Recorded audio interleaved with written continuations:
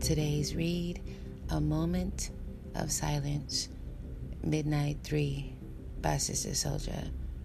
Chapter 8, The Wall, A Reflection. Yo, Chris, I said when he picked up the phone. You back? I thought you gave up on the BK and decided to chill in Japan. Nah, nothing like that, I said. Hope you shot some footage with that movie camera so we can check it out when we finally see you, he said. And then he asked me, why you calling me from a payphone? It's summertime, man. You still on punishment? I flipped it on him. Oh, you got jokes? Nah, I'm good now, he said. Want to work? I asked. What's the job? I got a homeowner in Queens. He wants to hire a crew to build a wall. A wall, he repeated. Around his house, I explained. That's manual labor, my brother. How much is the pay? Not minimum wage, like that's $3 an hour, Chris said. The pay is good, I told him. What's that mean, he asked me. It's good enough for me. And you know I'm about that paper, I said, and then he laughed. Is Amir working on it too, he asked. Yeah, he's down. Then the money must be right, Chris said. Let us three get up before the dojo tonight. I'll kick y'all the numbers and the schedule it in, I told him. All right, he agreed. Let's meet at the Curry Shack at 4 then. That'll give us enough time. We all got blacker, Chris said. He was holding the door open as Amir and I both rolled up at the same time, coming from opposite directions. Sun must have been sizzling in Japan. I didn't think this brother could get any blacker, Amir said, as he embraced me and gave me a pound. I saw what Chris observed. We had each been in the sunlight, skin blackening. I checked Chris was out of his Air Force Ones and into some Stan Smiths. Those kicks were for tennis players. He was even rocking the green Izod instead of polo. You been on the tennis court? I asked him. Tennis, Amir repeated before Chris could answer, as though it was an illegitimate sport. My father signed me up for tennis lessons. I had to accept them if I wanted to ease up and end my punishment, Chris said. Oh, it's part of the punishment, Amir joked him. I thought of it that way at first, but it's an alright game. Try it. The girlies be out there playing in their mini skirts and shit, bending over, chasing down balls. We all laughed. Let me get 2 beef patties, Amir ordered, and a ginger beer. 2 more. I'll have the same, Chris said. Give me 2 chicken patties and a side of cabbage, I ordered, and 2 bottles of water. We grabbed the last available table and waited. Let's get down to business, I told them. Let's eat first, Chris said, as he jumped up to pick up our tray from the register and pay the cashier from our group fund. Why are you speeding? Amir asked me. There's so much to talk about. We gotta update you on some real shit. And you need to tell us something about this fucking voyage you went on. And then he lowered his voice some. I got your joint, he said, referring to the burner that I had let him hold while I was away traveling. Same as it was, I asked him, meaning, had he used the weapon for any reason? It was cool with me if he did, but I needed to know for sure. I flashed it on a few, but never fired, he said discreetly. Oh yeah? I told him. We handle the cannon same way as we handle the sword, like Sensei taught us. Don't pull out unless you're ready to use it. It worked for me. Next time, niggas that need to know, Amir said confidently. And what you gonna do next time you see him and you ain't got it, I asked him. That's why you don't flash it. Once they know you holding, they gonna go and get strapped and come looking for you. Then what? I asked him, seriously. What y'all talking about? Damn, I stepped away for a few seconds and missed something, Chris said, holding the tray with all of our orders on it. Neither me nor Amir said a word. Chris caught on and didn't push it. He broke the tension like usual. Grab your shit off the tray. Do I look like a waitress? Chris barked, then laughed as we each reached in for our food and drink.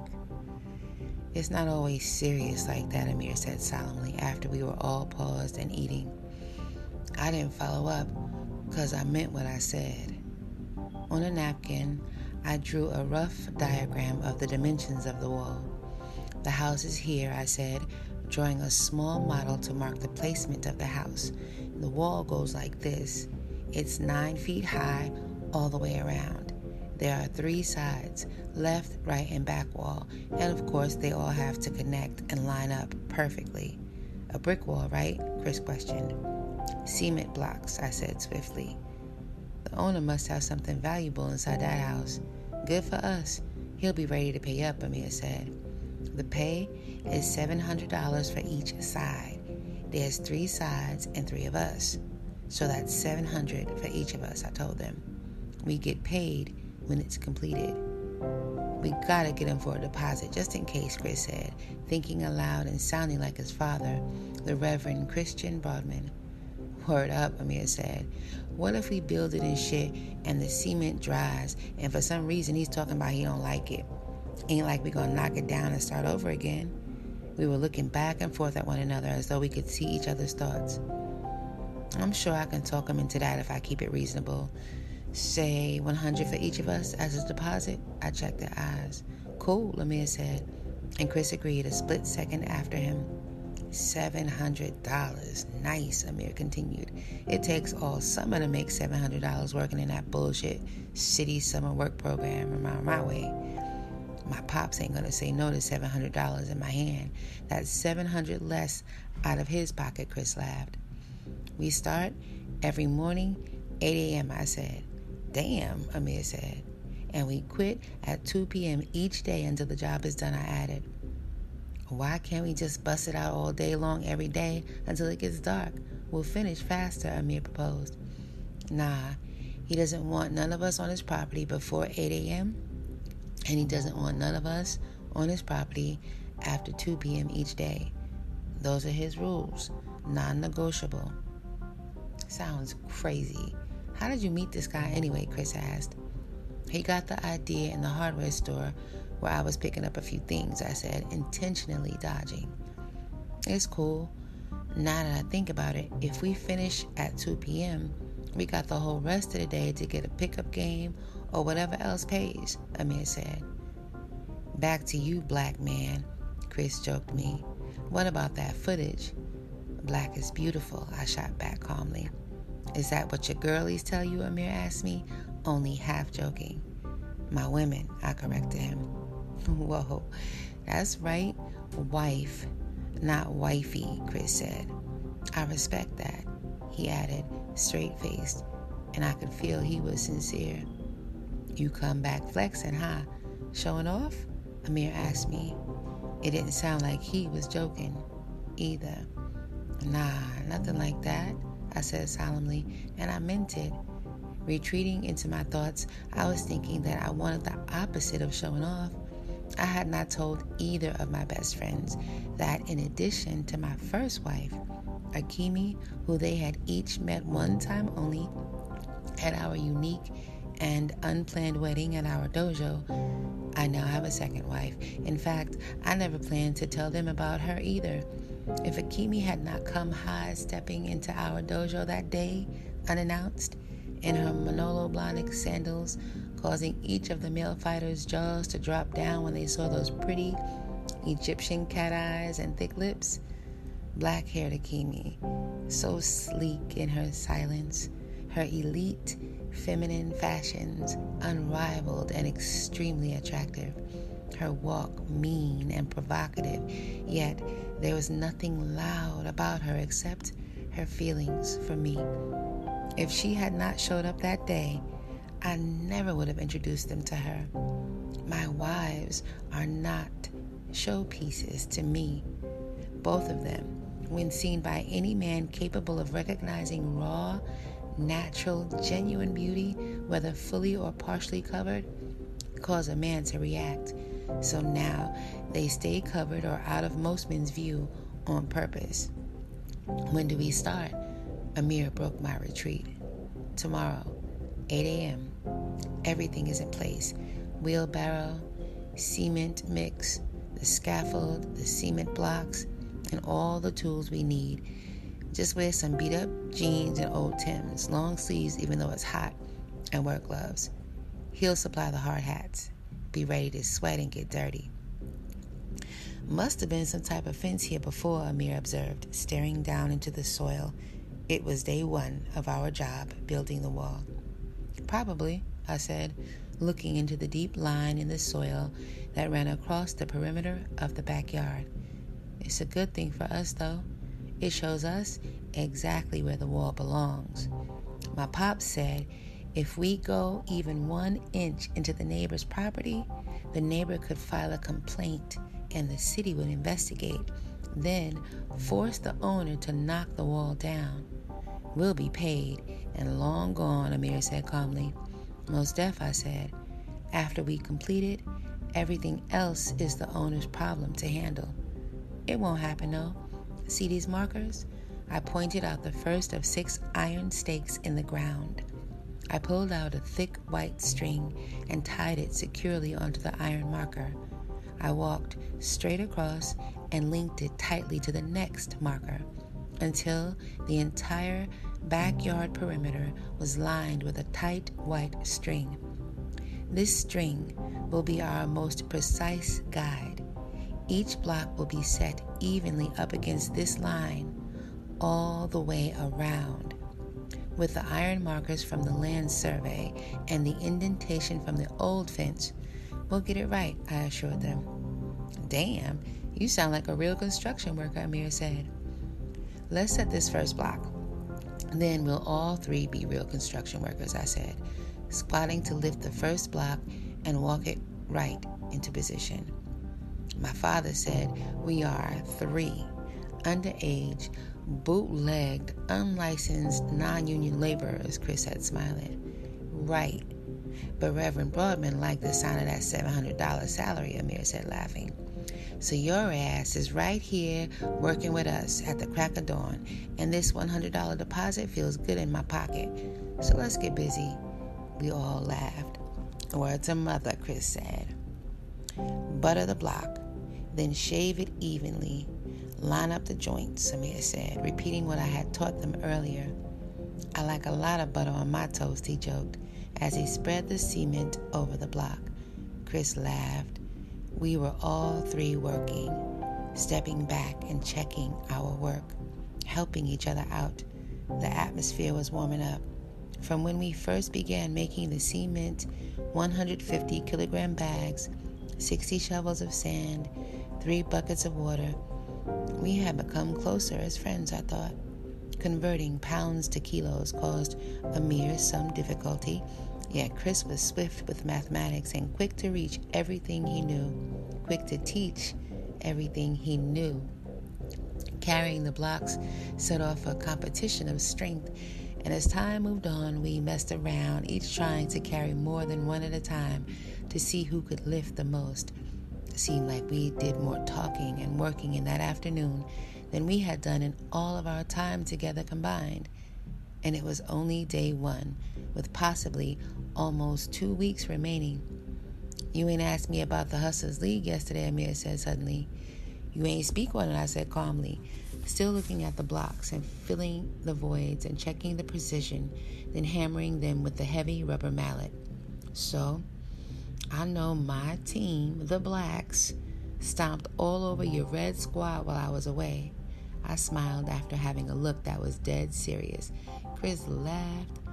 1 point only, Amir shouted, dropping the block in his hand into the soil and then holding up one finger and raising, then placing his foot on the block he had just dropped. I didn't react, just kept working. Losers always say it's just like that, I said, rubbing it in. If we could have, if we would have, I said straight-faced. Then I added the burn. But the fact is, you couldn't. Chris cracked up. What you laughing at, Amir barked at Chris. You ain't even in the league no more, he reminded Chris. I still get 1/3 of the purse, whether the red team or the black team wins the tournament. I ain't mad at that, Chris fired back. And he was right. When Chris's father pulled him out of the Hustlers Junior League as a form of punishment, me and Amir both agreed the same as when we each joined up for the league.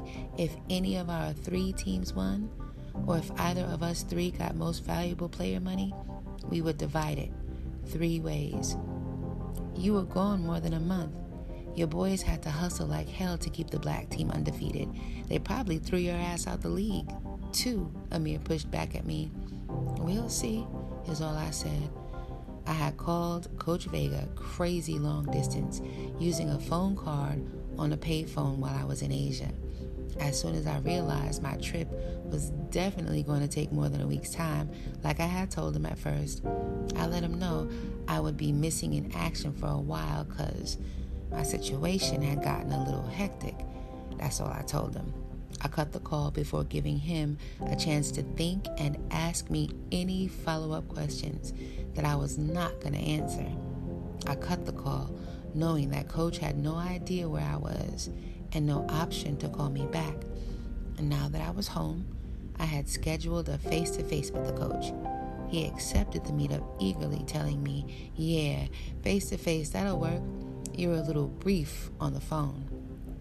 Chris, slathering the next cement block, looked up and smiled at Amir and then said, if both of us are kicked out of the league and you're still in, we'll need you to play real hard for us, brother. Get that cheddar and break both of us off of our portion. We all laughed, even Amir. Break time, because we had to let the blocks we laid dry. I had learned that if we heaped them up too high while wet, the weight and the pressure would cause a shift and the wall would be lopsided by the next day of work. We cleaned up, put all of our materials and tools neatly in the corner of the backyard, on the inside of the low wall that we had built so far, and left. As we walked down the block to get something to eat, Chris said to me, you messed up on the negotiation on this deal. We should have got the owner to get us a porta potty. How's he going to have us working when we can't use the bathroom in his house? Just take your dragon out and pee in the woods on the side of the house. Don't be so fucking spoiled, Amir told him. I'm just saying, if I was setting this up, I would have negotiated for use of the bathroom and a big water cooler, because it's damn sure hot. I would have even tried to get him for per diem, Chris said. Per diem, Amir asked. Yeah, like a small daily fee to cover our lunch expenses while he got us out here, Chris explained. Hell, we ain't from Queens. Apparently, he couldn't get any of these Queens cats to do the job for him. Still, he's treating us like we ex-cons, locking up his house and confining us to his yard, Chris said. I smiled. I agreed with Chris, but mostly I liked his business mind.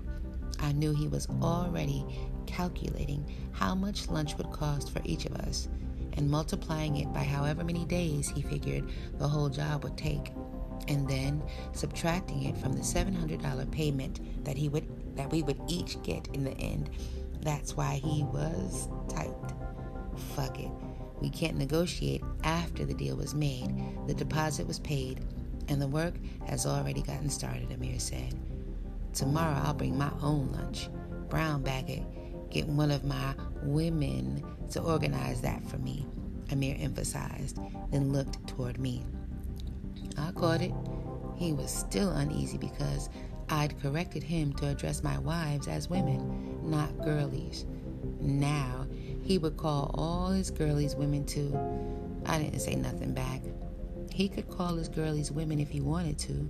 No problem. Yet, we each knew that his were not wives, and that was the real big difference.